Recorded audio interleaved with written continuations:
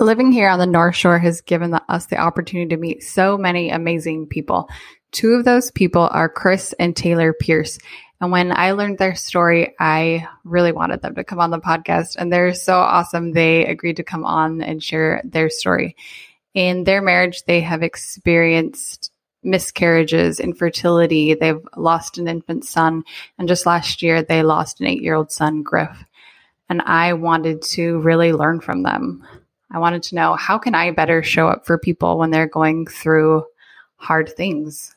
And they came on to the podcast and they shared their hearts and they shared their experience, and it turned into the most beautiful, beautiful interview. They also share how they continue to march forth, after this loss, and how they continue to live their lives in a way to honor their sons that have passed away. Hello and welcome to the Family Brand Podcast. My name is Chris. I'm a husband, a father, and an entrepreneur. My name's Melissa, and I am a wife, mother, former nurse turned real estate investor. And we believe the greatest gift you can give your child is a last name that stands for something. Your last name is your family's brand. If you are a parent who wants to raise your child to know who they are, love who they are, and believe in who they are, this show is for you. We promise to bring you real and authentic conversations with parents and experts who are committed to making their family their life's most important work. This show will help you take a stand for your family and to raise your children by design, not default. Hello, everyone, and welcome to the Family Brand Podcast. It's actually a historic day here with the Family Brand Podcast because Melissa and I have never interviewed another couple. Yeah. We've only interviewed. We have done one other couple, but never someone in person. Yeah. And this is the first time we've ever had. So this is Chris and Taylor Pierce, new friends. We live just down the road from each other. So both in Pupukea on the North Shore of Oahu. And here's what's interesting. I feel like I've known Chris and Taylor forever. I don't know if I've ever shared this with them. I've been friends with Richie Norton for years. And so I follow Richie on Instagram. And so I feel like I really know them and know their family because of how much Richie and his wife, Natalie, who I started following, would share about the Pierces. So much so that I literally thought that Natalie and Taylor were sisters, like real sisters. And I asked Richie one time, I was like, yeah, and Natalie's sister, Taylor Pierce, girl, she lives here. And I think he's like, they call each other sisters, but they're just they're pretty much sisters, but really great friends. It's funny because Chris actually grew up with Richie. And so they've been friends their whole lives. And they're even weirder is their parents, the four of them grew up together. So it's kind of a third generation thing. But then Natalie and I are always confused as sisters. So it's funny. I feel like we've surpassed the boys' love for each other. It's awesome though. But to have you guys here, to have this come full circle, having followed you for years to now that's awesome. Live just down the street from you and have you over. It's really amazing. And it was Melissa's idea after we had you guys over for dinner. Melissa said they'd be amazing guests on the podcast. And I was thinking the same thing. Yeah. So welcome. Thank you. Thanks. Okay. We'll let you guys introduce yourselves. Tell us just real quick about your family and then both of your professional, you guys have some really cool accomplishments. Go for it. No, you go first. Okay. Chris Pierce, grew up in San Diego, been out in Hawaii for, a long time, since 2005. Come and gone a couple times. Professionally, do sports psychology, specifically mental toughness and resilience, and mostly to help people perform at a high level, and mostly work with salespeople. And he gets barreled on wave storms. I do get barreled on wave storms, even with my daughter. Yeah. Got my 7-year-old daughter out there. We should describe what I'm barreled on a wave storm. I'm about the epitome of a wannabe surfer, and Chris is a real surfer. So barreled means when the wave barrels over and curls over. Would you say it's every surfer's dream at some point to get barreled? Yeah, even when you're really good, you talk to professional surfers and that's still what they want to do. A daily goal. You're riding in the tube, riding in the barrel, and Chris does it. And when I say does it on a wave storm, that's $150 surfboard that you get at Costco. That's not nice or fancy. And so he's legit. Let's just say that on the surfboard. Well, it's kind of taking the opposite sides of it, taking your little girl out on the cheapest board that you learn on, but doing things that beginners don't do. It's like taking a sled out to ski hills. Yeah, like snowboarding That's on funny. honestly. And of course, a guy who deals in high performance and resilience would be like, I'm up for that challenge. Yes. All right, Taylor, what about you? I'm Taylor Pierce. I was just going to repeat everything he just said. Again, we've lived here since 2005. We've got 5 children. I just recently graduated from Columbia, got my MSW from there. My emphasis was trauma and grief, and I was on the clinical track with a minor in international social welfare. So I've spent the last year working with the UN and the UNICEF arm with like programming and stuff internationally with youth programs throughout the world, and kind of just a background of last 10 years working in different capacities in social work fields. So It's awesome. kind of me. I do not surf on wave storms. I grew up in Utah where there's not an ocean, and oftentimes I'll be out in the water with my kids and they'll say like, Mom, it's getting big. You should probably go in. So we have different capacities in our family. And by go in, To meaning water. You Chris, should go to come- the shore. You should come need to paddle get me in. out of the water. Yes, and by going in, it's like I'll lay there and it's like so much taking me. that's awesome. I love that, Mom. It's getting big. But I feel like I rose to the occasion, and I taught my kids how to swim and love the water. And now I enjoy flat water in the summer. And then when the waves get big, my kids all go out. Yeah, we're really excited about the changes that are about to happen on the North Well, I'm Shore. like And crying. she's like, no, my lake is Sunset going away. My flat water Changes being in the fall and winter, the waves get really big Right. on the North Shore. on the North Shore. Yeah, so it's And in the summer, surf they're season. super flat. And that's like my jam. I love the ocean, like just laying in it. And then the waves get bigger and bigger. And everyone else in my family starts getting excited and I start crying. So we enjoy the ocean in different ways. That's awesome. And I think as Melissa and I were talking about, part of the reason we were so excited to have Taylor and Chris on is Taylor's background personally and professionally around grief. And then Chris's background personally and professionally around resilience, and how those two things actually really oftentimes have a lot to do with each other. And so that's what we wanted to talk about today. And I know Melissa specifically had some thoughts and ideas around talking about grief. Yeah, so we haven't even gotten into like a lot of what we wanted to focus on today with the Pierces. They have gone through a lot of grief. Like they've had, I'm going to cry. I always cry. Okay. I should have I'm warned gonna you. cry all the time. I was even going to cry just talking, but I'm like, I'm crying about the ocean.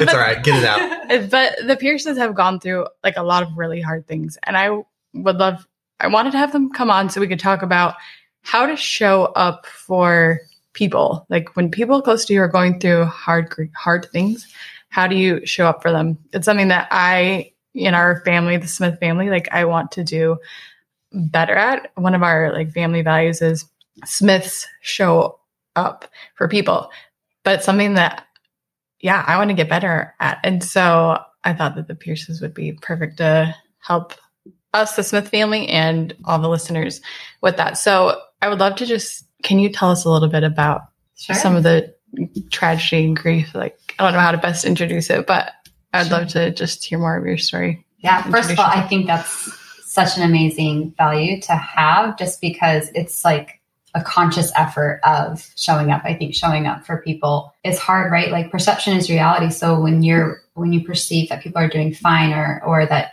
you're not experiencing grief personally yourself, it's hard to know what to do or how to show up for people. So I just want to really commend you guys. I think that's like such a awesome thing to specifically be thinking for your kids. Grief, man. It's funny, this last year, I literally was studying grief as I would say we were going through one of the hardest years of our life in grief. I don't know. I mean, we could start back. Somebody was asking me the other day, like, oh, so what happened the year before? And then it was kind of like, da da da da da da. Like, I feel like our marriage started out, quickly. Like, how far, what do you? Yeah. I mean, we wanted to have kids right away, and we were really good at getting pregnant and really bad at staying pregnant. And so like miscarriage after miscarriage was kind of how we started our marriage. And that in itself is difficult, that a lot of people go through, and I don't know that they know how to talk about it. It's a very private thing. But then we moved to this magical island, and for some reason we can only have kids here. And so we decided to stop doing fertility treatments. We were doing that for a year. Yeah. And then never mind, we're just going to come here. Yeah. And so we were able to have 2 kids here and then left for grad school. And as soon as we left, same problems came back. It was weird, but Taylor actually did get pregnant and stayed pregnant with our third. And then, everything was going fine until it wasn't. And her water broke at 22 weeks. And, you go to the hospital and there's like, a lot of times there's things that we can do when there's issues, but this is not one of them. Like, the baby's going to be born. Babies don't survive that early. And so it was like a terrible thing that we had to, like, we knew what was happening. And I think that was kind of the big trigger that set us down this path of, I guess, grief, but then also like, I don't know, making more. And like that started us down the path of adoption, where we, looked into adoption and had a lot of grief from that, even with, failed adoptions that fell through. And then finally, getting Griff. And that was a very last minute thing. And Griff was our son that we adopted. And it's just, I don't know, it's weird to talk about because there's just so many pieces to it. Mm-hmm. It's like hard to just say, well, we adopted Griff, but it was because we had these infertility issues. And then we lost our son, Walt, who he actually was born and lived for a little bit. And so we got to hold him and I guess know him a little bit before, and then the whole adoption thing changes things. And however, I think for adoption we had talked about before we were married, and so it wasn't this big shocking thing. It was like, okay, then we adopt. Like, it was kind of each loss. We'd even had miscarriages in between the 2 boys, and a miscarriage after our second son and before Walt was born. So by the time our doctors were like, you cannot get pregnant anymore, we were like, okay, like, let's do the next thing then. And so after Griffey was born, it was amazing. Like, meeting him was like one of the best experiences of our lives. I think it was amazing because in adoption, it's just so hectic, and there's a lot of chaos surrounding it and a lot of unknown factors. And when he was born, we were there at the hospital the day he was born. And right after he was born, he had to go to the NICU. He had aspirated meconium or something not extremely serious. And so we were in the room with his birth mom when he was brought into the room for the first time, like for his birth mom to meet him. And it was like such a beautiful, amazing experience because it was like, oh, there you are. Like, it was like, all of this chaos over the last year was just gone. And it was like, this is what this was all for. Like, there you are. Like, it was like we knew him, and we were just, it was the way that we were meeting our son. And then his birth family became a part of our family. We had a very open adoption, and it was just kind of like meeting our family. It was meeting family. It was meeting more family. Yeah. Well, it's not all that different from when you have a baby. I mean, it's a lot more chill. Like, just because you're not pregnant and in that same way that when our biological children were born, it was like, oh my gosh, you're here. Like, we're so, like, it's so wonderful to meet you. But it wasn't like, it didn't feel like meeting a stranger. Yeah. Anyway, so he joined our family. About 2 years later, we started the process to adopt again. And that time we decided to go internationally, and we worked on all that paperwork. That's a mess. And finally got approved to adopt in January, and then found out we were pregnant in March. And that was wild. It was not a healthy pregnancy. Our doctors asked us to abort several times. I just get really sick. Basically, my vital organs start shutting down, my lungs, my heart. And so it was really weird to be pregnant and not have it be like a super joyful thing. It was this very like mixed feeling thing of like, man, we spent years trying to get pregnant.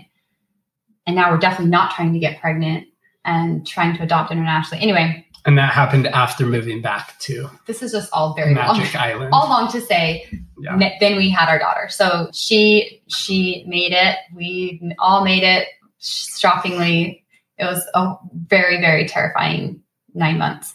But then she was born. Anyway, so then we have our 5 kids and Walt up in heaven. And so things were good.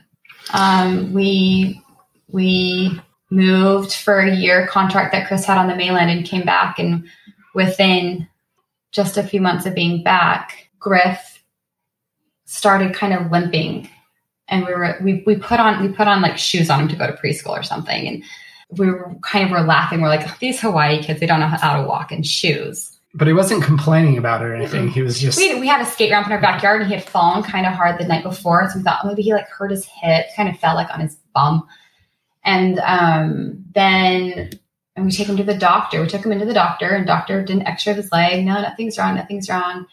The next day he was like holding his arm, and we're like, oh, he must have tripped from this limp thing that he has going on. Took him back in, see if he broke his arm. No, he didn't break his arm. The doctor's kind of like, yeah, just kind of, I don't know, give him some ibuprofen and wait it out a couple of days. Just like he's a kid, kids hurt fall, themselves. they get hurt. It's not a big deal. And then through the weekend, he just wasn't feeling great. He wasn't Yeah, he's just kind of lethargic. clingy, kind of lethargic, didn't really want to walk. Then Monday morning, so that started on Wednesday. Monday morning, I would take the kids to school, and one of the boys was like, Griff's not moving. He's on the ground. He's not moving.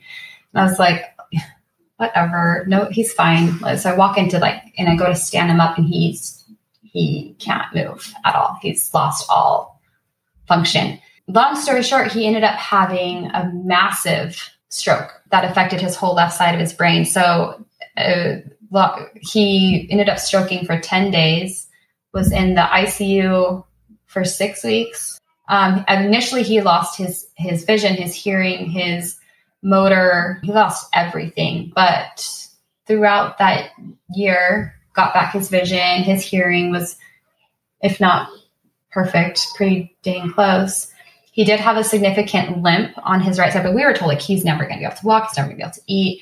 We were actually told that he would probably pass away in 6 to 12 months after, because the significance to the stroke on the left side was just catastrophic. It affected generally strokes happen in like one location, but it had gone through each ventricle. I know I'm saying the wrong words. Yeah, each section of the brain. Each area on the left side of his brain. And so... And how old was Griff at this time? He was 4. So okay. He was 4. So, right. but from newborn to 4. Yeah, generally he was fine. Well. He had sickle cell anemia. He had beta thalassemia. Which Initially, we were told he had sickle cell anemia. Yeah. And we took him in, and he got quarterly blood draws to just see if anything was going on with the blood. But I think And it wasn't even a week before the stroke. He had gone in and seen the doctor, and they're like, looks great. You know what? Everything's good. We even said, you know what? We've seen him every 3 months since he was born. Let's hold off for a year before we see him. His blood work's been perfect. And then I think that was a huge gift that we knew that he was well at least a week before, because I think my mom brain would have been like, how long was he sick for? So 4 years old, he had sickle beta thalassemia, which is essentially means like nothing. Like there should not be complications with beta thal. I feel like we could go into a medical explanation, but it really means nothing. Essentially a healthy kid. Yeah. Beta thalassemia can be dangerous if you marry someone like with a blood condition and they have children. So it's kind of like, okay, we'll watch this for your children, but it's kind of like a marker. Both of his parents had a marker and for it. And so he had the actual trait. So essentially healthy 4-year-old. Then we spent that whole first year really just trying to keep him alive. It was a hard year. He developed epilepsy from it. So he had seizures. I felt like our whole life ended up revolving around just healthcare. Yeah. He had 3 brain surgeries, 2 planned to help with massive brain surgeries from the stroke. So he had these like huge scars on both sides of his head, which gave him a mohawk. So he kind of looked really cool. But then we got to do Make-A-Wish trip.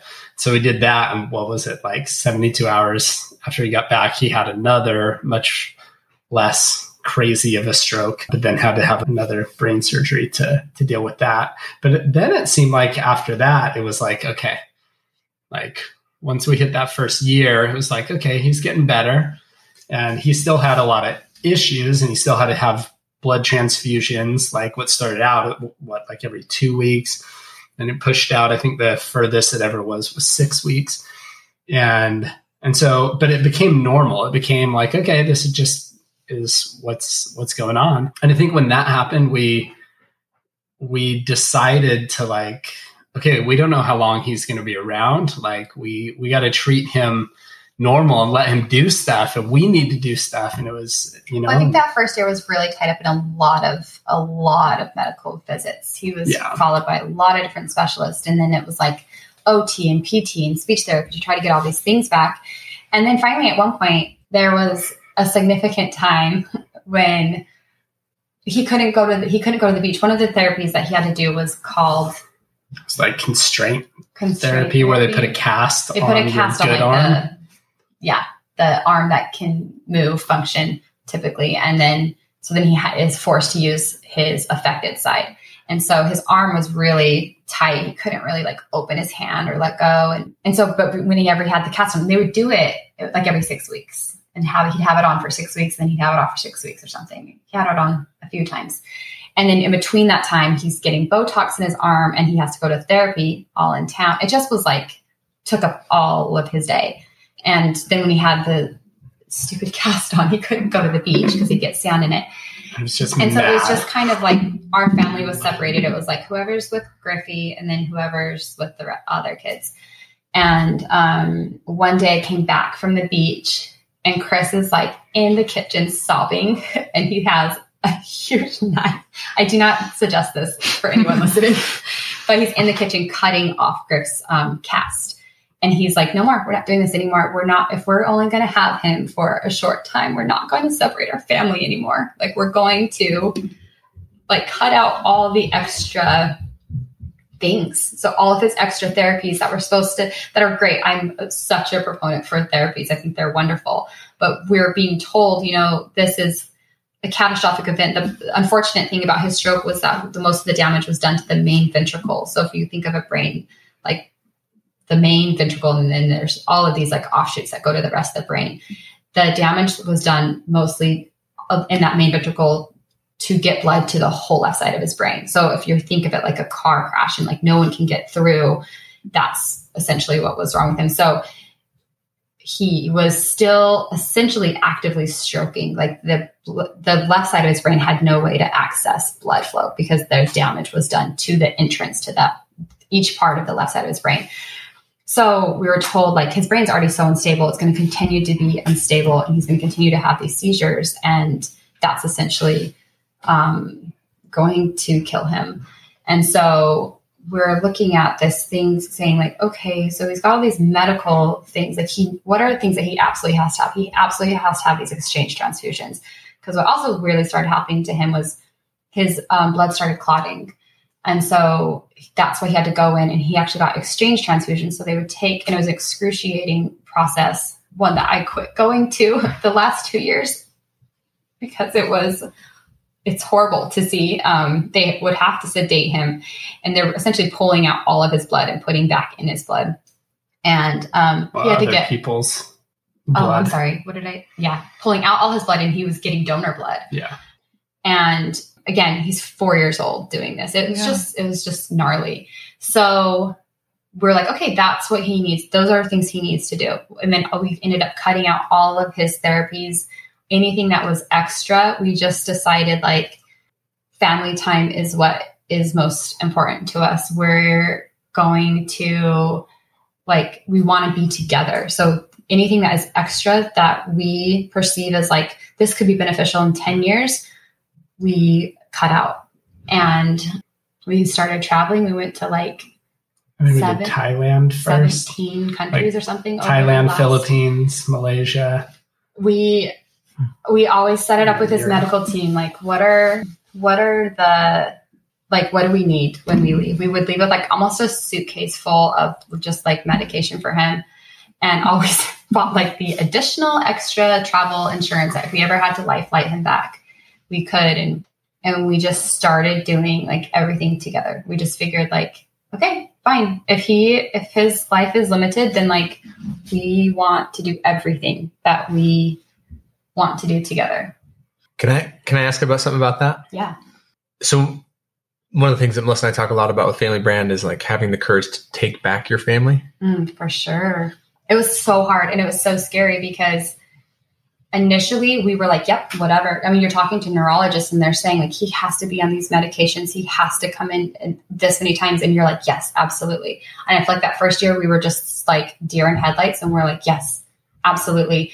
And then once we kind of started to learn and understand more, and we even like really looked at his medication list and ended up making some hard decisions about medication because there were some that were like this going to really, I'm going to use the wrong words, kind of numb his brain in a way so that if he has seizures, it's not going to become catastrophic. And we put him on certain medications and he was like super robotic. And it was like, it's like really he wasn't sad, there. Really he was just sad. like we have lethargic pictures. all the He just- time. yeah. Wave your hand in front of his face and he's just like, And so really Not having bad. to advocate for him and his health was really hard and scary because you're being told, like, if you take him off these medications or you alter any of these therapies or anything, then these could be the outcomes. But then really we found that our health team is like family to us. Like when we really started having conversations with the neurologist of like, okay, well, we want quality of life. We're not super concerned about quantity. Like if he is going, you're saying if he takes this medication, he may live much longer, but like in a catatonic state, like that, we're not super interested in that. And that was hard and scary, but our doctor was incredible. I think our doctor helped us understand that everyone. He helped us weed out stuff. And he said, like, some parents, this is important. It is like they want longevity of life. They want their kid to be here as long as possible. Yeah. And so we were able to voice our concerns, and they were really helpful in helping us kind of weed through of like, okay, this is super necessary to life. He was on chemotherapy for all 4 years. And so there were some things that were like, this is not negotiable, but other things that were like, okay, what's about quality of life? So taking back family. And everybody has a was different hard. definition of what life is or quality of life. Yeah, I like, mean, what when that we like means. brought to the table, like, so we want to travel all summer. We were like, they're going to be so mad, but they were like so awesome. And like, okay, this is amazing. Yeah, what do we Like, got to do? yeah, and we'll set this all up. We'll get you like, if you need a transfusion over there, like we will talk to, like, tell us what countries, wherever you're going. So we even had like hospitals that were like on call in case if something happened. Like our doctors really helped us, but I think it took us like doing that pushback of like, wait, we don't want to do it like this anymore. And I think the therapies it was like an annoying thing to them, but also when we explained like, can we have a conversation about when this is going to benefit him? And this is like a longevity thing. And they told us 6 months to a year at first. Yeah. So we were like, then we want all of him. We want all of him like alive and well and whatever that means. And I think that it ended up working out to his benefit because a lot of the stuff was like physical therapy kind of stuff, right? It was all with his body being able to do. But when we stopped sending him to therapy, then he was playing soccer and he was Running going to at the the skate beach, park with using his his arms to swim at siblings the and at the swimming beach. and He was living life. doing far more than he would have, because he was stubborn and rebellious anytime he went. And so sad when we were leaving him behind doing everything. Yeah. And Chris is a kinesiologist. His undergrad is EXS. So we are like for sure not like saying anything's wrong Sure. with any of these therapies. It really just, it is like, what is our values for, like, what is important to us right now? And What gave you guys the courage to do that though? Like, I mean, it's super inspiring. I mean, I think I'm just thinking about our own family, like the times it's required courage to take back our family, but you guys are talking about it in the midst of just real challenge. What was that for you, Chris, where you're like, I'm done? Like when you cut his cast off, like what was it that had you have the courage to be like, we're doing this different. We're going to do this the way we want to do it. I don't remember specifically like there being a trigger or something, but I remember that it was like, I don't know, not the way that I wanted to live and not seeing the benefits of like. I remember I don't know I what was knew going he was on. at home crying and he couldn't go to the beach with us. And so I left with the other kids. And I think it was like, we had done that for a year. We just were always separated. And you were like, we're not doing that anymore. Like what's life being sad we went to the beach and with angry him, all the time? not allowed to come. Yeah. Tell us a little bit about Griff. Like, Oh my gosh. because this is actually, when I say I knew you guys, I knew Griff through Richie's Instagram and Natalie.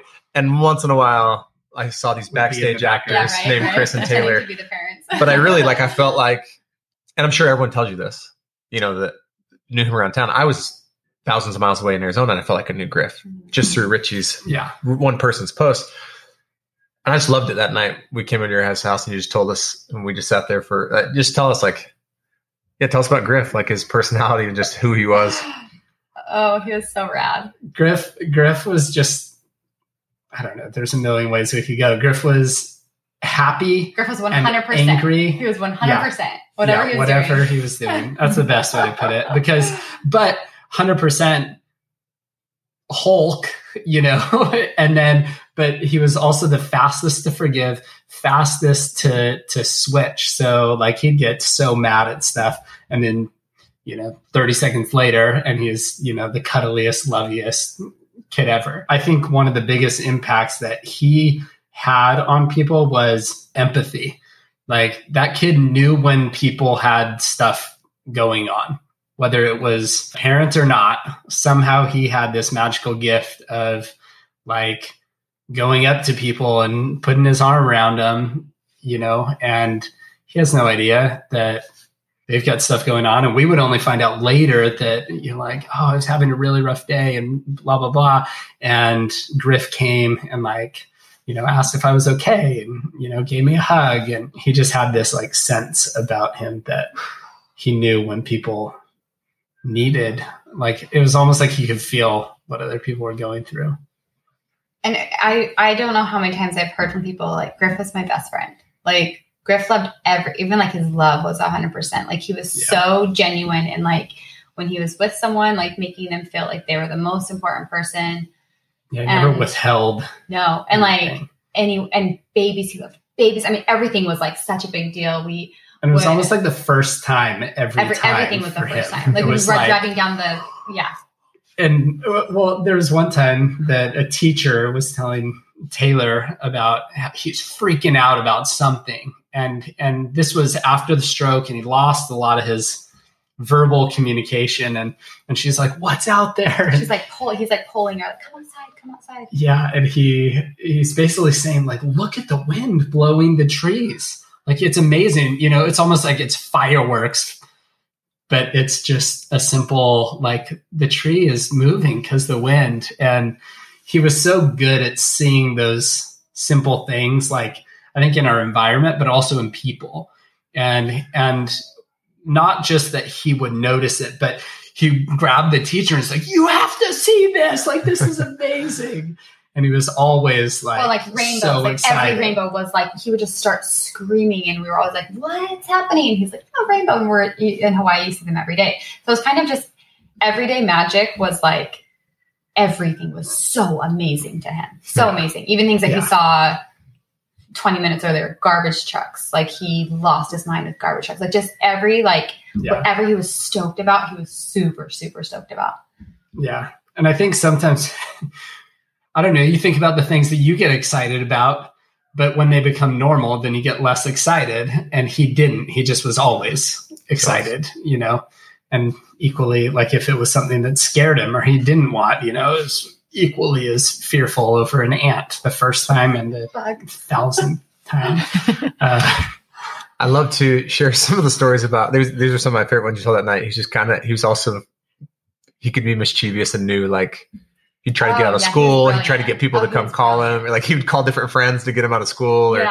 After his stroke, so he, like I said, he lost most of his verbal communication, but he really picked up on the fact that people, he didn't ever consider himself different. He was always super annoyed if we ever tried to make any accommodations to him that we didn't have to for the other kids. If we had to put a floaty on it, he was he never wanted to be treated differently. I think truly in his head, even at home, when our other kids would be talking to Alexa, he would just, his speech was very garbled. So he would just be blah, blah, blah, blah. And we're Alexa was doesn't not gonna understand that, you. unfortunately, because he truly just like, he felt like nothing was wrong with him. But then in that same vein, he kind of picked up on the fact that like, oh, other people see me differently. Yeah, and so if I he act a certain way, yes. And so I can get away with he did stuff. have epilepsy, to be fair.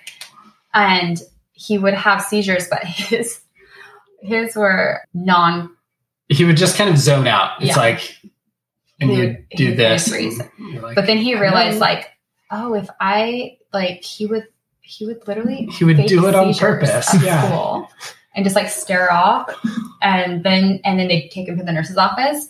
And so several times we'd like come in and he'd literally have his feet kicked up, and he'd just be laughing. relaxing.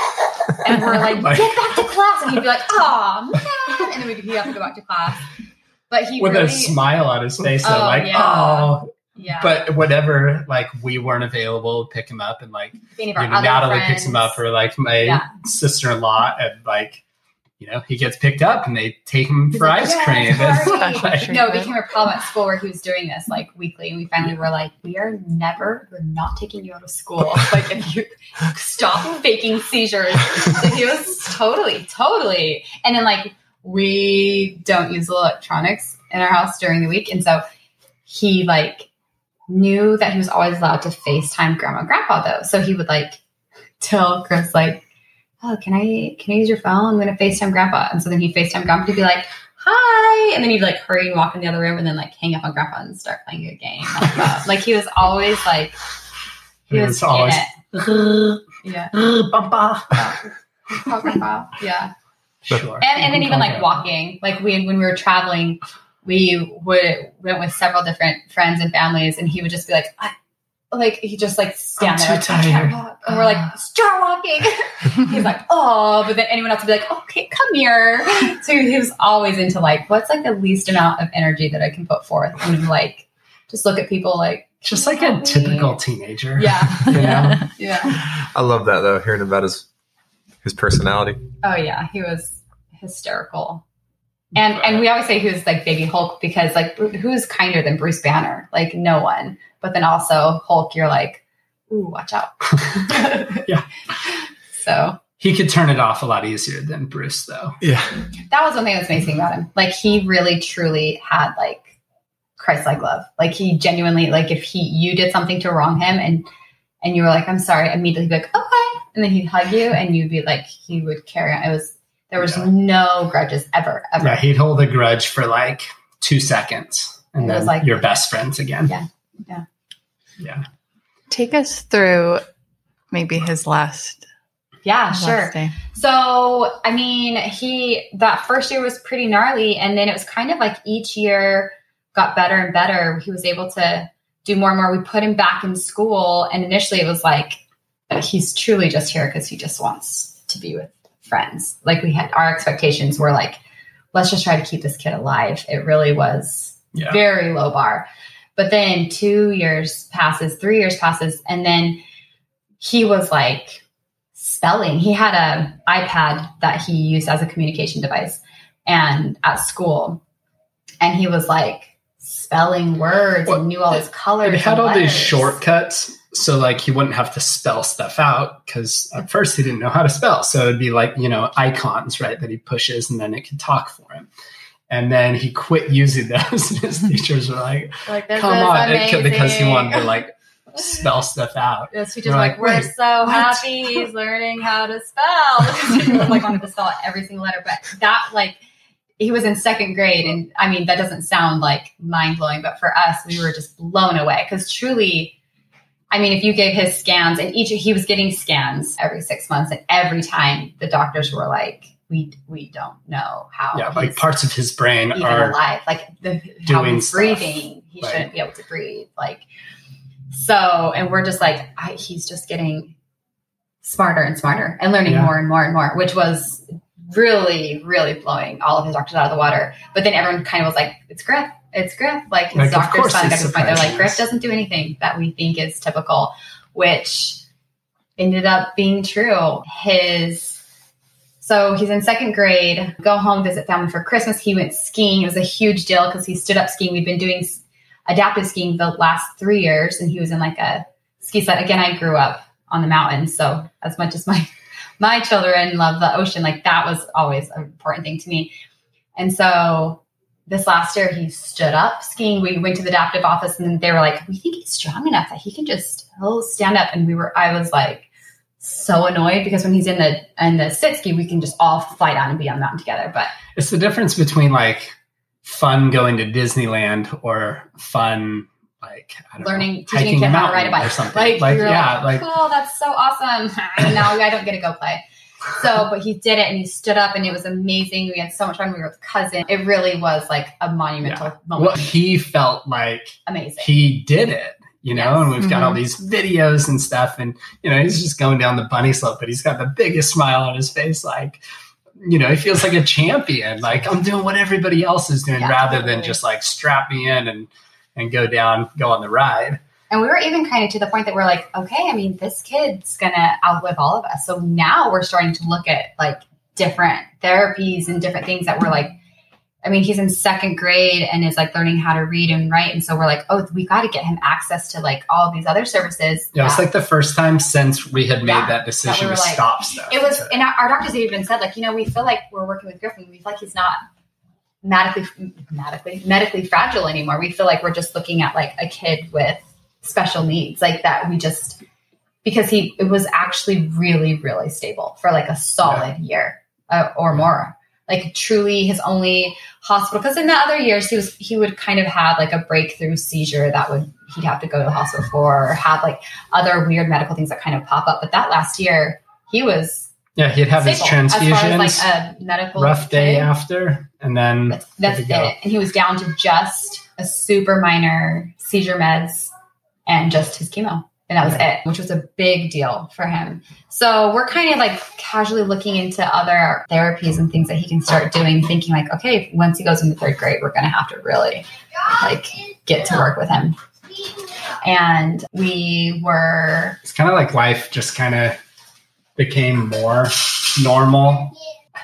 I say normal, but it's like instead of just kind of maintaining, it's like we were making progress. Mm-hmm. And there was a lot of growth, and it was kind of like we just didn't have to think about certain things that our minds had been so occupied by for so long.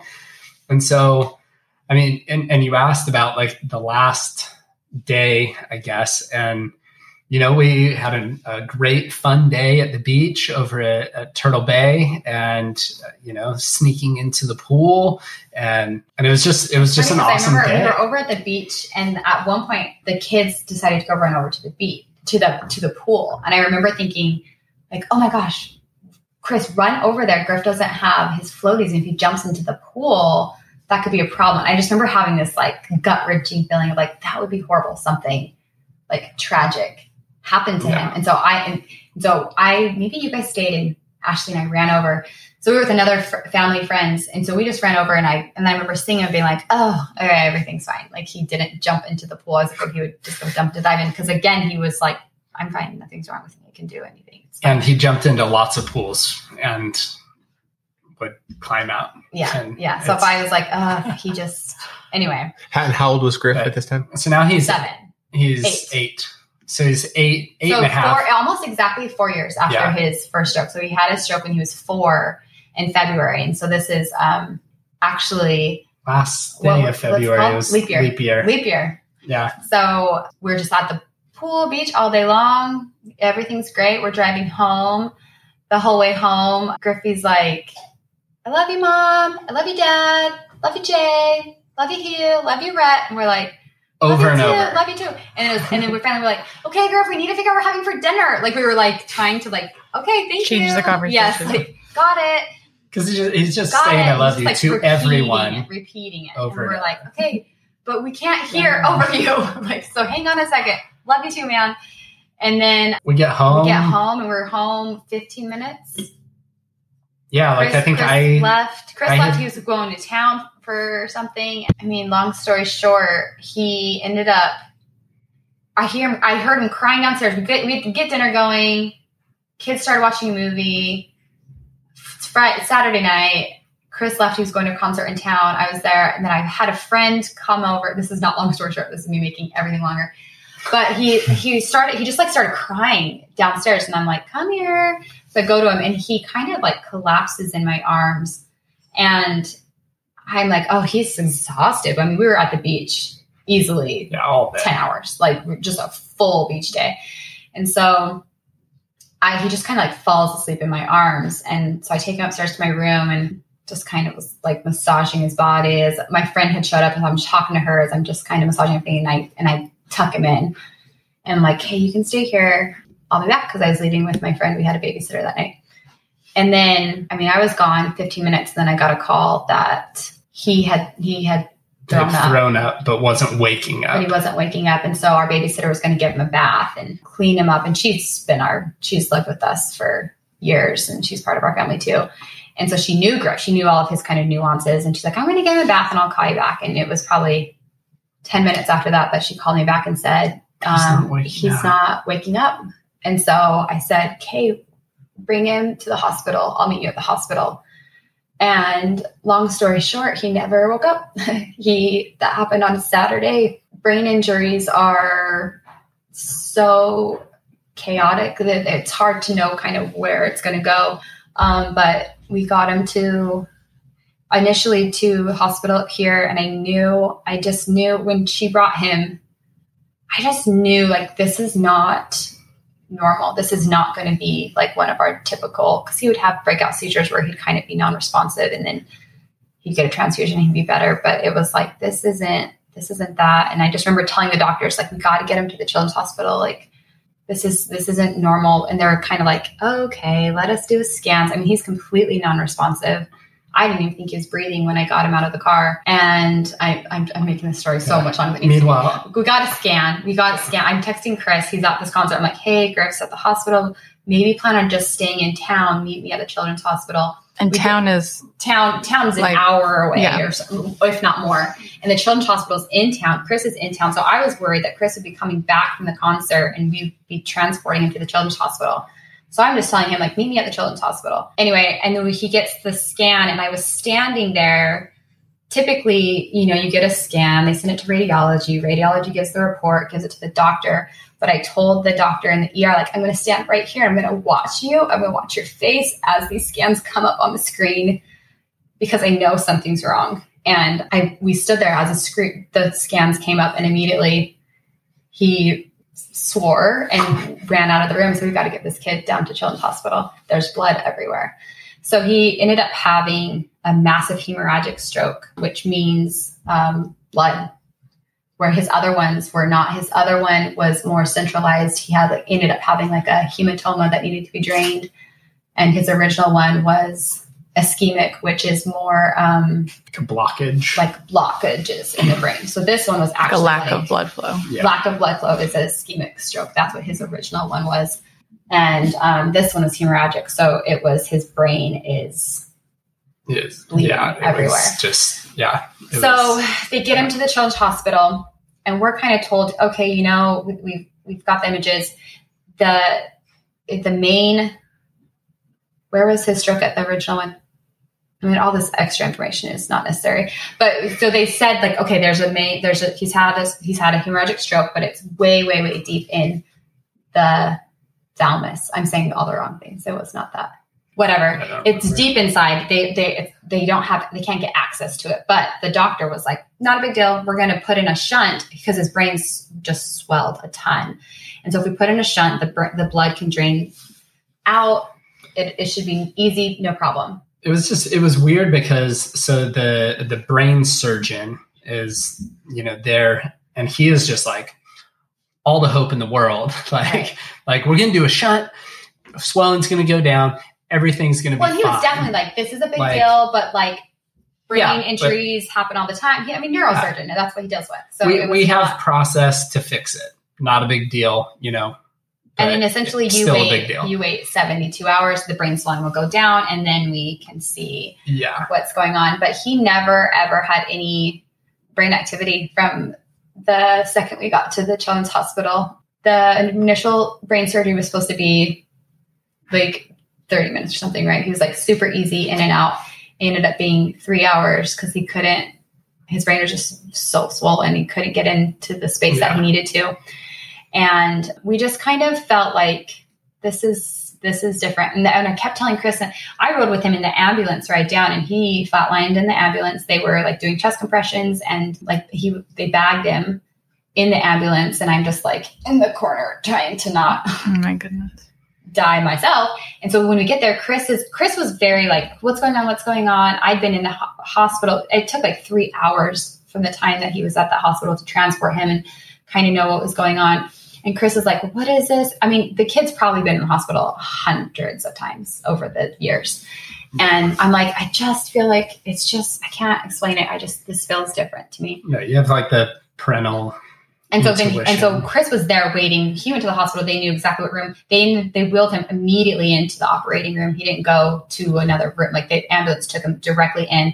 Immediately they started working on him. And so that's kind of the information that we had. Like, he's had a stroke. Okay.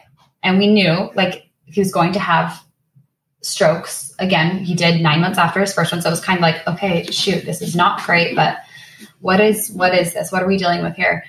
But it was never good. The 72 hours, he never was stable.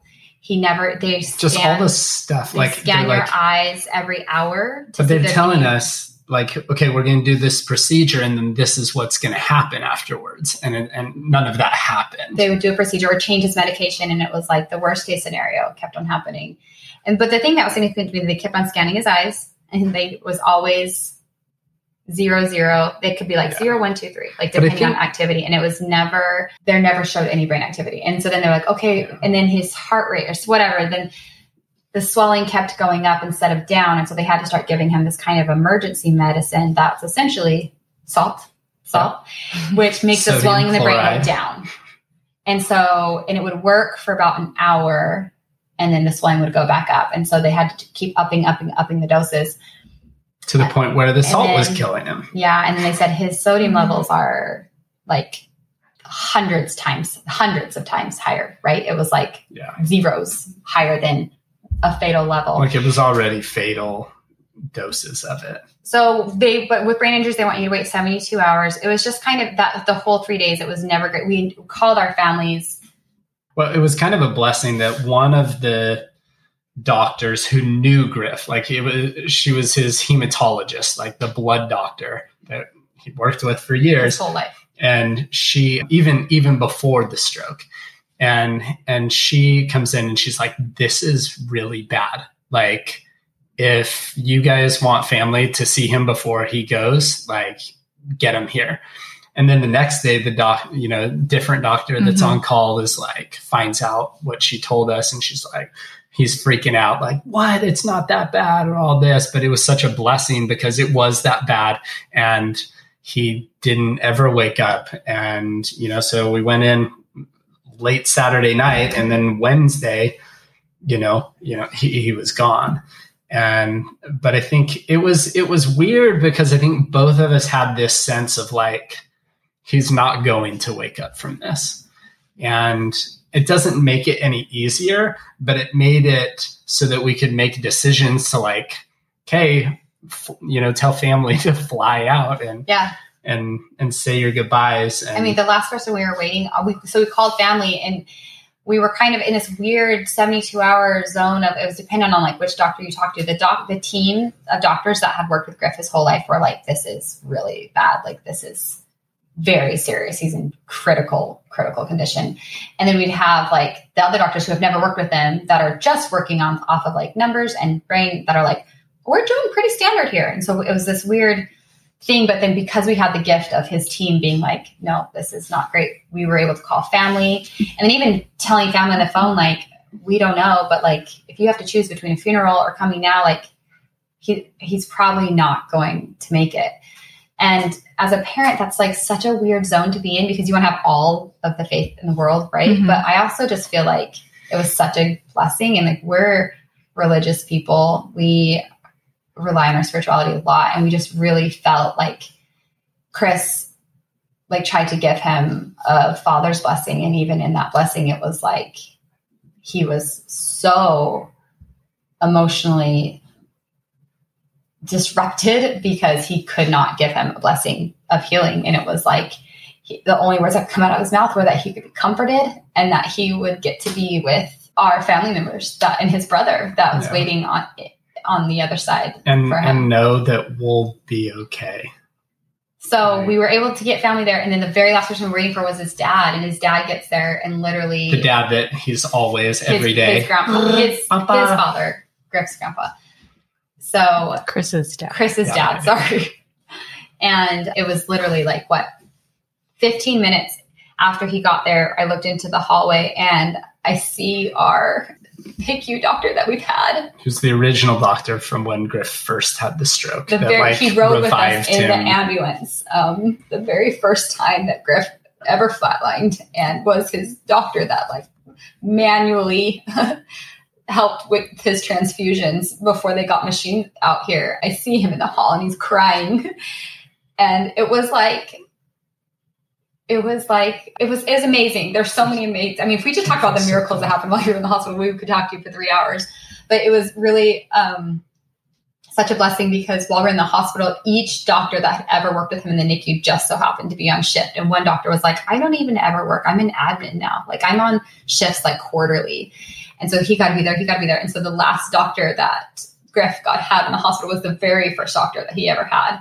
And we love him so much.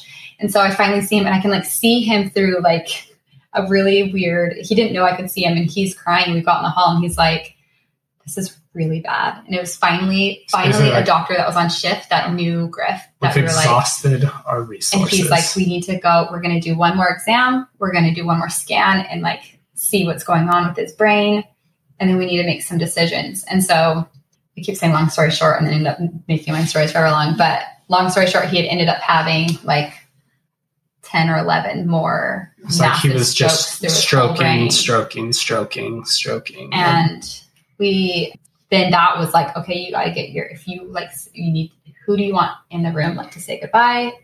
Who do you want here? And so we were able to have all of our family there. It was such a amazing gift. But so he ended up passing away that night. So it was Wednesday morning, which was so incredible because he had his stroke on leap year, which, that doesn't happen every year. So that's great. We don't have to deal with that day every year.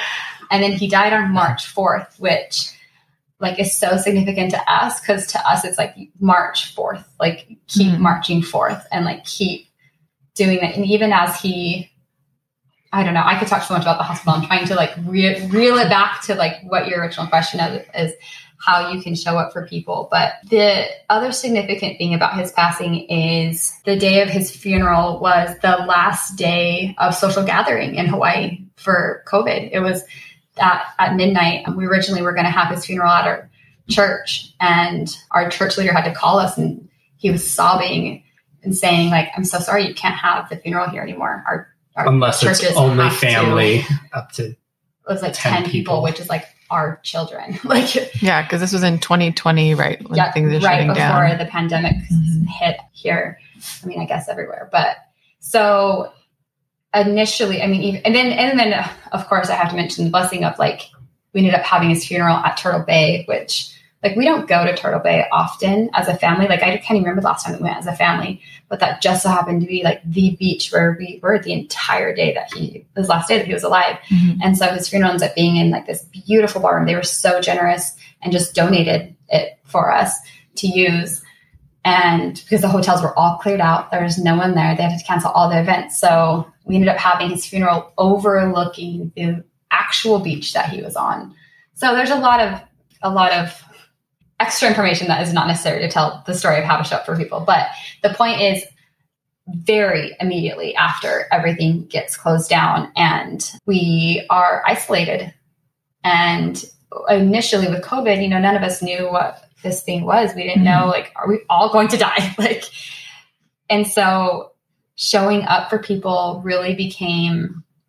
I think it even started in the hospital. The day before he died was kind of this day where it was okay, if Griff meant something to you, you can come and say your goodbyes. And it wasn't just family. And there were hundreds of people throughout the hospital, teachers, classmates. And it was really interesting because when you talk about showing up, it's unique depending on the situation, depending on the people, because I remember some people showing up, these big burly guys, and they can't even walk up to them because they're standing in the corner for 4 hours, just kind of being there. And then other people who come and, and they've got balloons and, and gifts and food and different things. And I think, and some people came to lift up our spirits, and some people showed up to grieve. Their power was to come with joy. And it was that was such a lovely visit. And other people would come and just sob on the bed with us in the corner, or some people would crawl in bed with Griff. It really was a unique thing that each person brought their gifts, and we couldn't have done it without each person. And I couldn't have been hey, Sarah, I need you to show up and I need you to give me a hug. And then Ashley, I need you to show up and I need you to cry with me. And then I need you to bring me food. It was never something I could have been this is what I need you to do. It was each person uniquely brought themselves, and it was everything. Chris had friends that literally just stood in the corner with their arms folded and didn't do anything and just watched and not even crying, but that just stood there. And it was that was amazing to me, because it was that's all you can do. All you can do is can't even weep because you're so horrified. Griffey grew up here his whole life, and so everyone's known him his whole life. And so our adult men friends that are I don't know what to do, but I can stand here. And I'm not going to tell you it's going to be okay. I'm not going to and I'm really not going to do anything but literally stand here. And those men will be forever in my eyes of indebted forever. And then we've also had friends that could not stop crying. And it was anything, it was just kind of, so I think the idea of what can you do to show up for people? It's my answer is just yes. It's whatever is uniquely inside of you that you feel compelled to do, do that. Yeah. That is the thing to do. It's the cliche. Do. It's just the word do. Don't be afraid. If you have nothing to say and all you can do is stand and fold your arms in the corner, do it.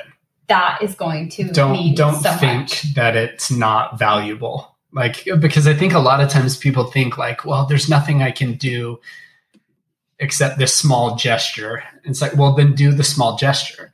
And I think that, I don't know, it changes over time, at first it's this, we're in the hospital, we're in the middle of it. He's not even he's going to die. He's not stable from hour to hour. Hour to hour, they're giving him emergency meds, and we don't know. And so we would even have people, sorry, I don't know if this is where you're going, but people texting, what can we do? And he was so critical the entire time there. We couldn't even respond. It was yeah, it's not even that I don't have the mental capacity. It's time. I don't have my phone. I'm only concerned on this huge traumatic event that's happening live right here. And so people really had to just figure decide, it out decide what to do. And it's awkward. And I think going into the ICU and I think we learned so many lessons, because I don't know that that's a comfortable place I would be in. I don't know that I'd be oh, a child in the ICU who is dying. And on the day when we told everyone that they could come, we knew he's going to come off life support by the end of the day. So that day we knew. I don't know that that's a place that I would feel super comfortable in, but we are forever indebted to the people who put that uncomfortableness aside. We even had a dear friend that couldn't even speak. He was so emotional because the last time he'd been in the hospital was when his father passed away. So it's also very triggering and upsetting to him, but he still showed up, and literally I don't remember any words coming out of his mouth ever except for just crying.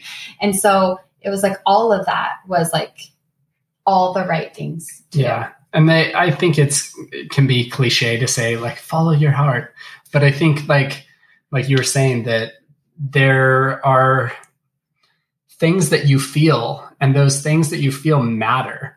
And when you feel you should do something, you should do it, and I think it's changed. So he passes away. We have a paddle out, we have the funeral, and You know, and there's a million ways that do that for us. You know, some of it had nothing to do with us, but it was like taking our kids to kind of have some sort of normalcy and, you know, taking them to the skate park or go surf or whatever, making sure that we have food. You know, one of the kindest things, one of my best friends from elementary school, and we've slowly drawn apart. Not that we're like if we saw each other, we would be best friends. We haven't seen each other for like 15 years probably. And he is an amazing artist and painted this painting of Griff. And we had no idea. He just was like, hey, what's your address? I want to send you something. And so I think like, do what you feel and you can't go wrong. It reminds me of, I heard a leader one time talk about, like, if we saw someone struggling to swim in a swimming pool, we wouldn't say, hey, do you need help? Oh my gosh, that's so good. And also, we would just jump in and help, you know? And I think, like you said, like, trust that, hey, if you're feeling to just be there, but you don't even know what to do, don't let that be a reason to not just go be there. Yeah. And use the innate things that you have, because like there were people that, I don't know, came and cleaned our house. Like, and now I'm talking not just with like when he passed, but also with his stroke and doctor's visits. It's like, okay, well, people washed our kids, people cleaned our house. I remember coming home one day and there's like piles of laundry folded neatly and the house is vacuumed and there's a note that like dinner's in the oven, you know, cook it on this temperature for so long. And, you know, and then sometimes it's just, maybe you don't have that much. Maybe you're going through your own stuff. And I think sometimes it's giving a hug or sending a text, and it's not, there's never right words to say. And I think it's just kind of like, I was thinking about you. Yeah. I think of like when Griff was initially sick the first time, we were very taken away from our other kids who Rhett was 2, like she was very young. And I think of like huge things that were happening for us too, where like people be like, can your kid come over to play? Your kids come over to play. Like that was like, I can't think about that without weeping, because like our other kids are experiencing trauma. Like as adults, we like showing up for adults is one thing, but then you forget that like our kids' whole life was swiftly very much changed in a drastic way. And so even just like inviting a kid over, I was like so grateful for even that. But then, and I think what we're talking about right now is crisis, right? Like when families are in crisis, like how you show up for them.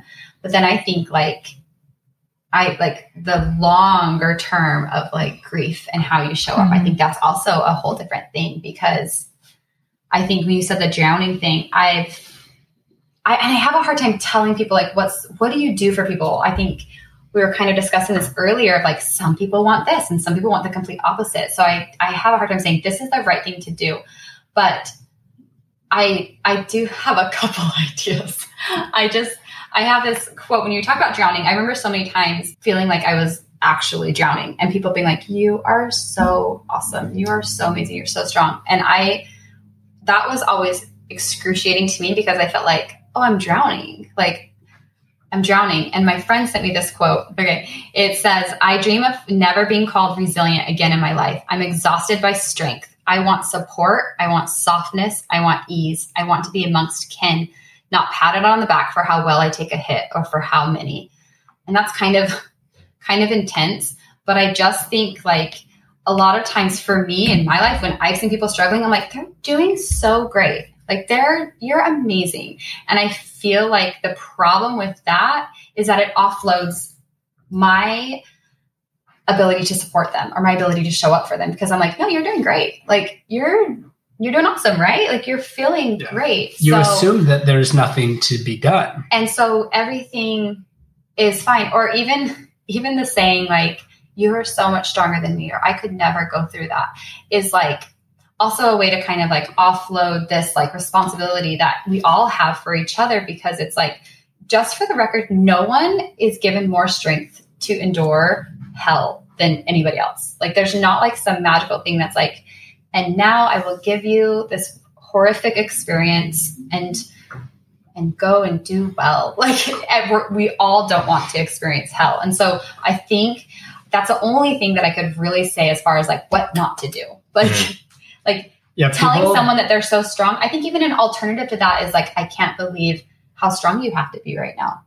Even just like switching those words around, because when you're drowning and someone's like, you're doing so great. And you're like, literally, can you throw me anything? Like and you're underwater. I mean, I have such a clear image of like drowning and people being like, giving you a thumbs up and being like, you're doing so awesome with that. And you're like, how can you not see that? Like, this is overtaking me. Don't assume. I am so overwhelmed with my grief and my trauma, but by you being like, thumbs up is like they're not doing so suffocating. Yeah, it feels so dismissive. I don't know if that's the right word. But I think you assume, well, I don't know. It's hard to say. You don't assume that they're not doing well, and you don't ask like, how you doing? Yeah. You know, you ask like, how are you right now? Assuming like, wow, like this year has been really hard on you guys. I can't imagine like, you know, are you still drowning? You know, are you? And I think checking in. Yes. That's when you get into what Chris Smith was talking about of like, some people don't want to talk about it. So I just think like those first two things of like, if we could all just never tell anyone that they're super strong or that like, you're doing a great job, that I feel like that can be like across the board. And then it turns into like, okay, now what do you do with this thing, this like prolonged grief or hard things that people are going through? Some people don't want to talk about it and some people do. And I had a super awesome experience this week. We ended up leaving the island for several months during the pandemic just because we needed support in like a way that like we didn't feel like we could have here with the island being shut down. Mm-hmm. And so we kind of went and stayed with different family friends throughout this last year. And so then we came back to the island and now we're meeting like all these new awesome friends that have like done the opposite and like come here during the pandemic.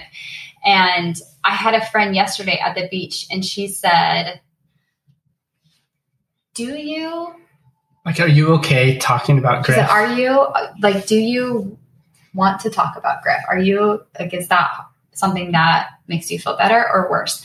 And I thought that was brilliant. Not only did she like not acknowledge this thing, but she asked first, like, do you want to talk about him? And then she proceeded to say, can you tell me everything about him? And I was like, yes, like it was like this amazing thing because we have some of the best friends in the entire world. And I don't know how often I'm asked about him. Our really close friends do, but people in the community, it's like you have to initiate it's easy to think that people are doing much better than they are. And for me, I could never talk about Griff too much. Like I want to talk about him all the time. I love when people bring him up. I love when people send me pictures of him. I love when people like remember specific dates. So to me, like, number one is things not to say, but number two is very much like, don't forget that people that are grieving, it doesn't ever end for them. Like going back to school was like really, really hard on me this year. Our daughter has the same teacher. The last day to pick up Griff at school, they always like race to the fire pole. And his last day of school, I was standing at the fire pole with my daughter for an extra 5-10 minutes. And we're like, where's Griff? He had actually gone back to his class and like hugged each of his teachers, each of his parapros and said, I love you. I love you. I love you. Left, came back and then said goodbye. Like they were like, yeah, bye. Like school's been out for 10 minutes. Goodbye. Mm-hmm. And like, we think he knew kind of he was in for, but it was a really significant thing that we were told about after the fact. But I was standing on campus and waiting for him and didn't know where he was. And then he showed up and then he never went back to school. He passed away on Wednesday and then schools closed down on Friday for the pandemic. And we hadn't been on campus since school reopened now. And so taking my daughter back onto campus, I just had this like very triggering event. And my daughter now is in his class, like with his teacher. And it's like so beautiful and wonderful. And also was just like, a lot to take in. Brings a lot to the surface. And I just think like, and this is not to like bag on anybody, because again, we have the best friends in the world, but no one like checked in with like how it's back to school for you. I think there's just things that like we don't think about with like parents specifically that have lost children, but I'm sure it can go across the board with grief. Like any new things are hard because you're missing someone that's not doing that. Yeah. Holidays are always hard. Birthdays will always be hard. And I think I could probably very confidently say that across the board, that like for people that are grieving, dates are significant. So I think there's crisis. You can talk about crisis all day long, like how to show up for people. If the house is on fire, what do? You know, you put the fire, you show up, you bring all the things, you bring whatever you need. But it's the longevity of grief that I think as a society we could do a lot better on, and not forget that person's world is never going to be the same. And like our child will always be gone. And like he's gone this year, and then next year will be the second, it's like, and it's hard to conceptualize that. I think if you haven't had like a massive traumatic grieving experience, but my biggest thing of telling people how to show up is like, don't forget the longevity of grief. And I think, and in studying grief this year, it's that continual of like new things, new events, big, like they're always triggering. And then to just ask the question, like my friend on the beach that said, like, do you want to talk about this? I think if you're uncomfortable with, if it's someone that you don't really know, if you're uncomfortable with, you don't know how they're feeling. Again, I've never really hung out with this person individually outside of group settings. And so I just thought that was such an awesome, no one's ever asked me that. Like that was such an awesome thing of like, how do you feel about this? Yeah. And then if you don't, if you're not close enough to ask that question, then just say like, hey, I know it's back to school and I was thinking about you. And that parent can take that information however they want. They can either be like, yeah, back to school was awesome and it was great and it was fine and I have nothing to share with you. Or you may just make their day and see them drowning and be like the one that was willing to like throw them a life preserver. So I just think for me, the longevity, don't forget that like people are grieving forever. Check in. Tell people that when you were thinking about them, tell them you were thinking about them. Yeah, and it doesn't have to be. And that doesn't have to be triggering, because that then like Chris was saying earlier, like some people want to talk about, some people don't. By just like a general, like, hey, I was thinking about you and Griff today. Then it allows them to either be like, nope, I don't want to go there, or like, oh my gosh, thank you so much. It's actually been really hard.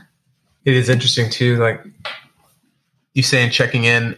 I had someone really close to me that was really struggling over the last couple of years. And for the first time ever, I just kind of started, at first it was just more forcing myself to do the habit of checking in. Hey, how are you? And then I think I did it enough to where I would just get a feeling like, and I just, hey, how are you?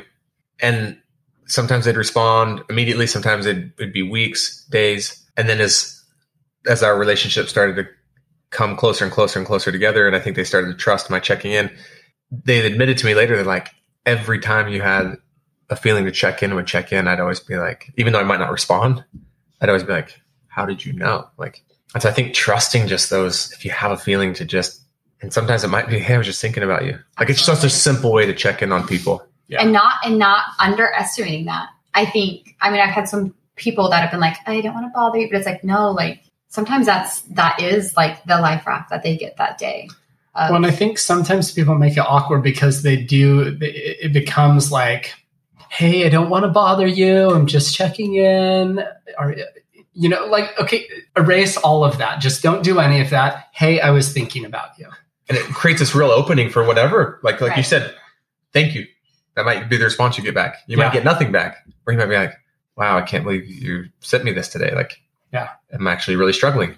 And assume, you want to talk about it. Assume that it brought value. Like if you don't hear anything back, assume that it brought value to that person. Yeah, that's why I shared that, is because I was like, there's days like, I actually had a friend too, when we were still in the thick of it, that she would send me these beautiful text messages, and then she would end with saying, don't respond. No need to respond. Like, I just wanted you to know I love you. And so even like, again, that offloading of responsibility, because I do think sometimes people are worried that like, I don't want to overwhelm them or I don't want to bother them. And it's like, I was reading in my grad program something, one of the researchers said, like, people are always worried that you're going to like remind them of this like tragedy that happened. But like, you will never be reminding them that the tragedy happened. Like, they will always know that a tragedy happened. And so I think realizing that in your brain of like, oh, I'm not going to like, I'm not going to mess them up, because like, it's always.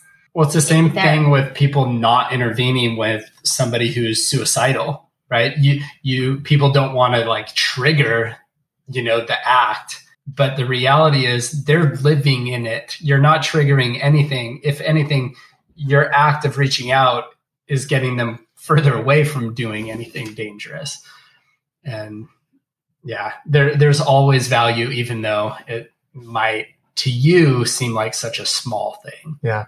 Can you guys speak for just a minute? This has been remarkable and like so useful for me. And Chris and I have been silently weeping over here. I'm like, who are the podcast hosts that didn't bring tissues and Kleenex to this?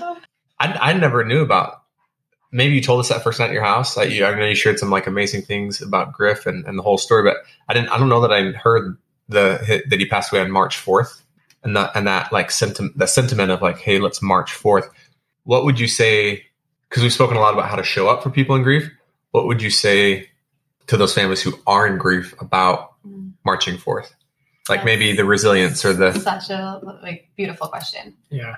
I would say that it's all okay. Like, it sucks. It's terrible. None of it's okay. Like, what happened to you is the worst. And I think it's okay that... I mean, I guess I'll share from my own experience, like that I get in the shower to go to work, and 3 hours later, I'm still in the shower getting ready for work that I was supposed to be at 2 hours ago.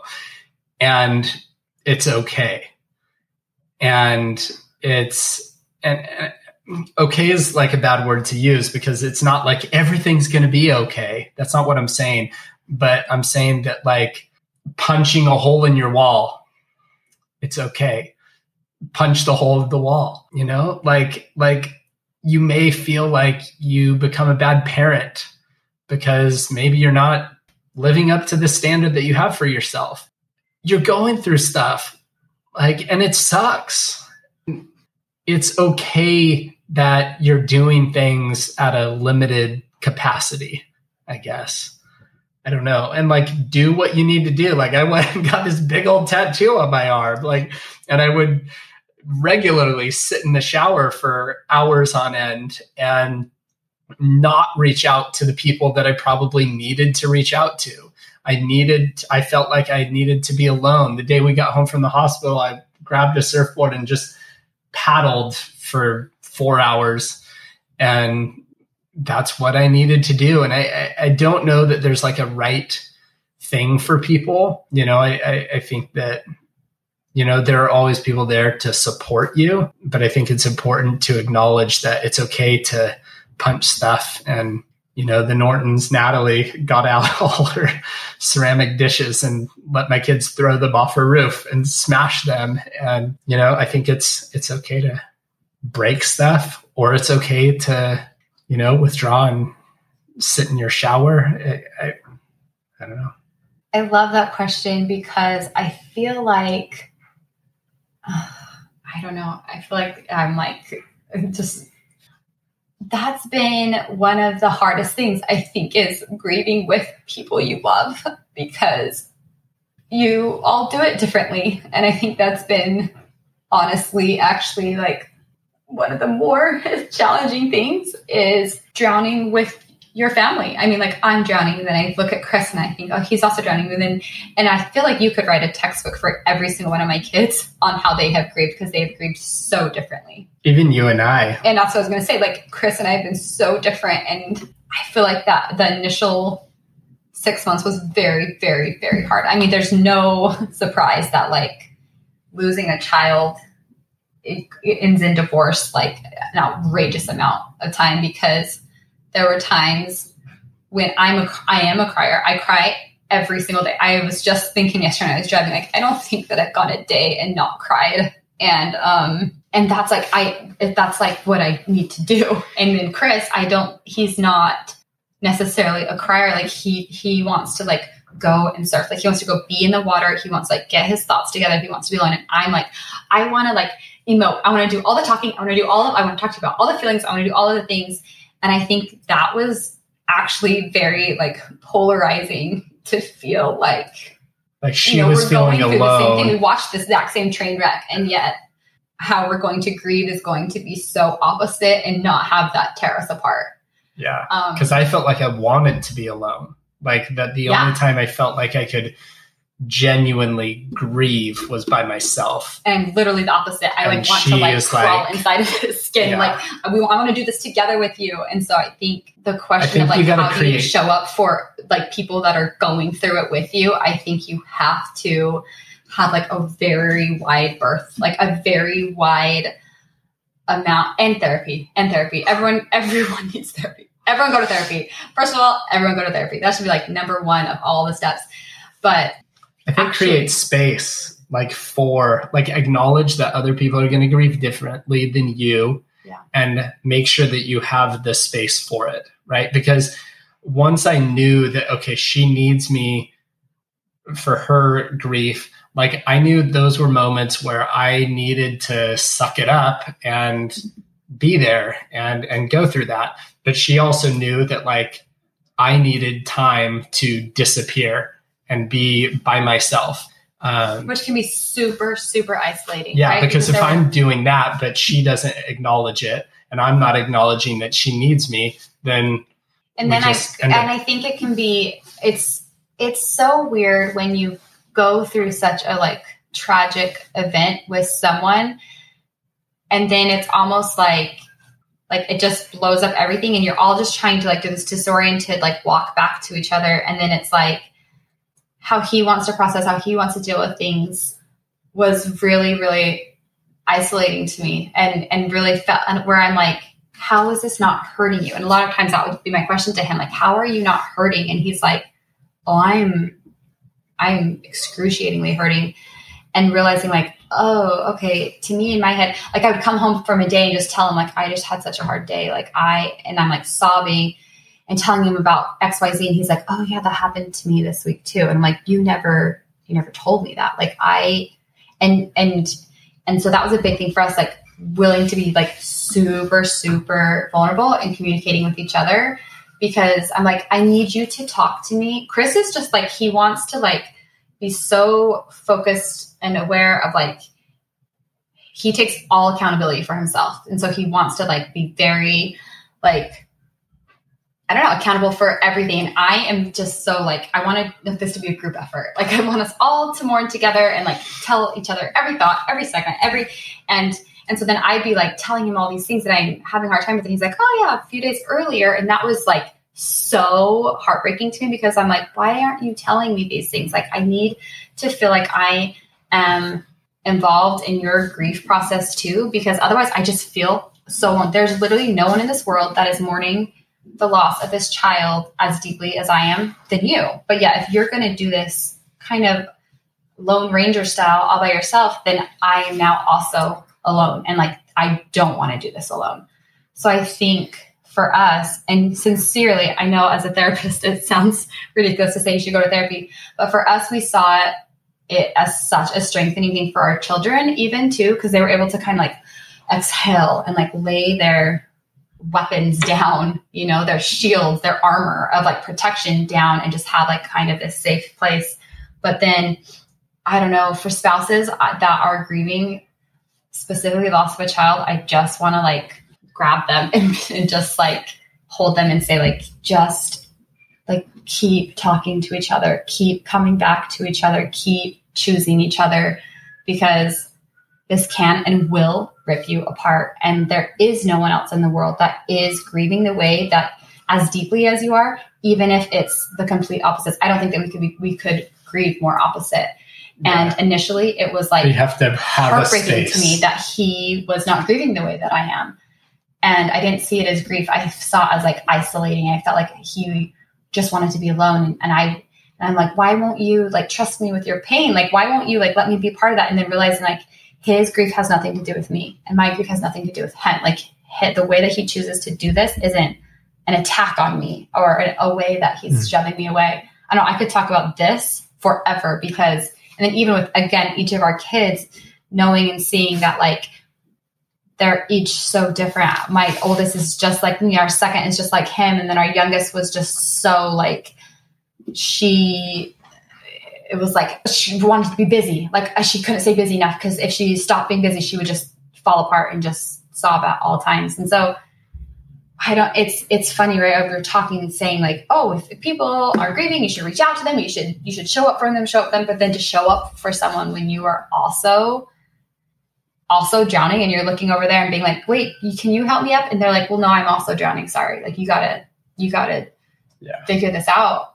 And I think is excruciating. I think that is like insult to injury. You have this massive thing happen and then to have to figure it out with your partner that's why I say like, just give them a wide berth and don't stop talking to each other. Don't stop talking to each other, because there are times that I could have like interpreted Chris's behavior as like, he doesn't, or I'm the only one sad about this. He's not crying. He's not crying. So he obviously isn't sad. I haven't stopped crying for 6 months. And so obviously I'm more sad. And then realizing like, oh, he's so sad and he's not crying. And he's so sad and he's alone. Like it still can be the same thing, but they can show up in very different ways, and just being willing to acknowledge the differences, but maintain communication. It's amazing. I could talk to you guys for hours. There's so many more questions I want to ask, and I'm sensitive to your guys' time, Chris and Taylor. But yeah, I think I'll just share for me that, I'm just really grateful that you guys came on, like that you trust us with your story and with Griff's story. And I'm really inspired by your story. I'm really inspired by Griff's story and Griff's life, and especially of this idea of like marching forth. And I just think like I can't stop thinking about the last day you guys got to have with Griff, and like all day as a family, and then him telling you guys, they loved you on the way home, and just your decision, Chris, to like, no, we're going to take back our family. Like we're not doing this the way that everyone tells us we should, we're supposed to. That requires a lot of courage. And I just think it's really inspiring. And I hope other families in that hear this, like whatever your situation is. And it's so funny because Melissa and I talk like that is our mission with Family Brand, is to inspire courage in families to take back their family, whatever that looks like to you, and really live life on your terms. And I think what a blessing Griff was. Griff was a massive blessing to you in a sense, like hundreds and thousands of people, but in that way specifically, like the way Griff lived his life and wanted to be so free is what had you guys probably realize like, no, we're going to live our lives differently. It was Griff who inspired that, right? Like it was Griff who inspired all the international travel, and like, that's just really profound. So I really acknowledge you guys for, just sharing what you've shared here today. And I'm inspired to even have more courage in taking back our family and just being a family. It has been really beautiful, everything you shared. So just for me personally, like that, I loved everything you said about how just showing up for people doesn't have to look a certain way. It's just really like, what are you feeling in the moment? Like just doing what is within your heart, and that's all okay. And the way you want to grieve, like it's all okay. Those are some of my big takeaways from today. Is there anything, last parting words you'd want to add?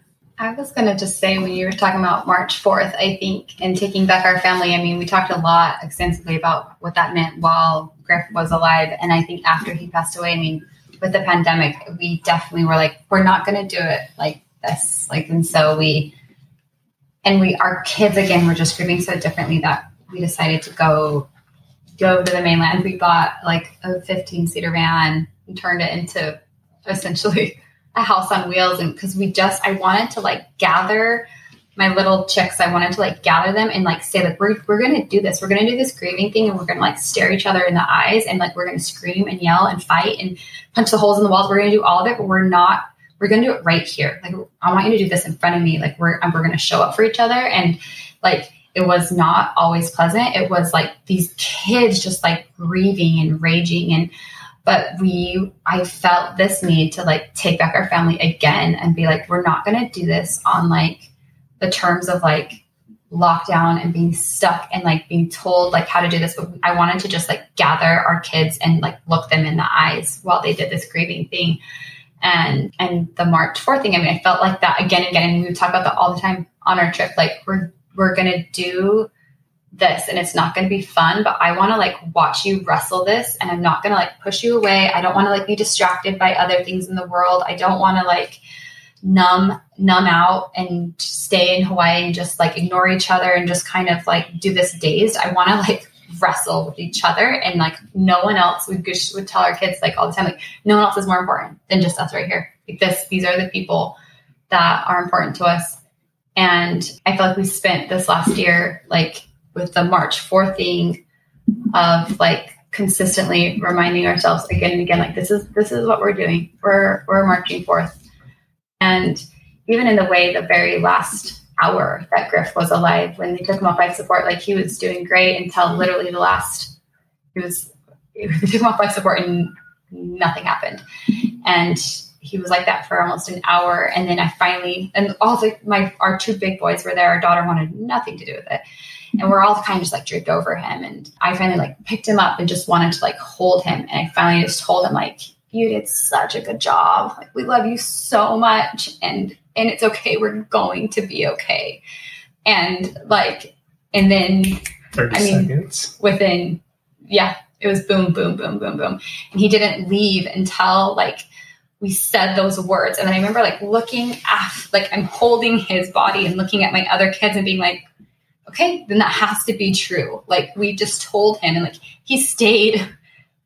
There was zero reason. They were told us like he's going to die immediately after you take him off life support. So have everything super ready. And like he didn't leave until until we said the words, like we are going to be okay.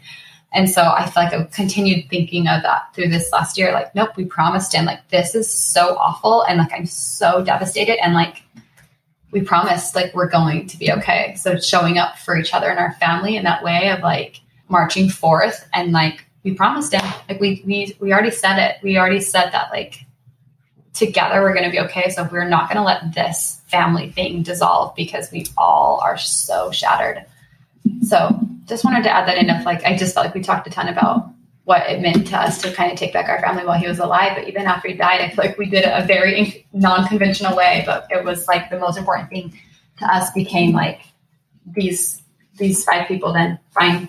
The rest of the world can do whatever it needs to do, but we need to just like huddle down and just be us and like rage this grief out together and be okay because we told Griffey that we would be. And I think just keep marching forth. Like sometimes marching is marching and sometimes it's dragging yourself, but like keep going, it's worth it to keep going. And your family's worth it. Like I think for families that are grieving now or in the trenches now, like, I don't know, I'm like, lock the doors, you get in a room, like you just like do it with each other, like rage through that together. And that it's like you said, like, it's okay. Whatever you need to do is fine. But I even wanted my kids to like do that in front of us. Like I wanted to have like they're like meltdowns. Like I wanted to say like, I'm not scared of like whatever is inside of you. Like, these monster like emotions, I'm not afraid of that. Like you can rage there and I'm still going to just hug you and love you. And we're going to march forth and like, we're going to be okay because we said so. And we're not going to let go. And like, sometimes that means like you take some bruises, right? Like if someone's raging and you're just literally going to hold on to them, like that's not going to feel great all the time either. But then being like, nope, still love you. I still love you. And we're going to force this and like be like deliberate about the love that I'm going to still show you when you're hurting and I'm hurting. I love this. Show up and March 4th. Well, thank you guys for coming on. Seriously, it's been so special to have you and do it in person. And yeah, we really appreciate it. That's for a great setup. Thank you. Okay. We'll see you guys next week. Hey there, thanks for listening to today's episode. To show our appreciation, we want to offer you a free gift. We have an incredible online course you can get now by going to familybrand.com or by following the link in the show notes. And while you're there at familybrand.com, be sure to follow us on social media so that we can go on this journey together. Lastly, if this podcast has impacted you, we ask that you share it with another powerful family in your life, and be sure to subscribe or follow so you never miss an episode. We will see you in the next episode.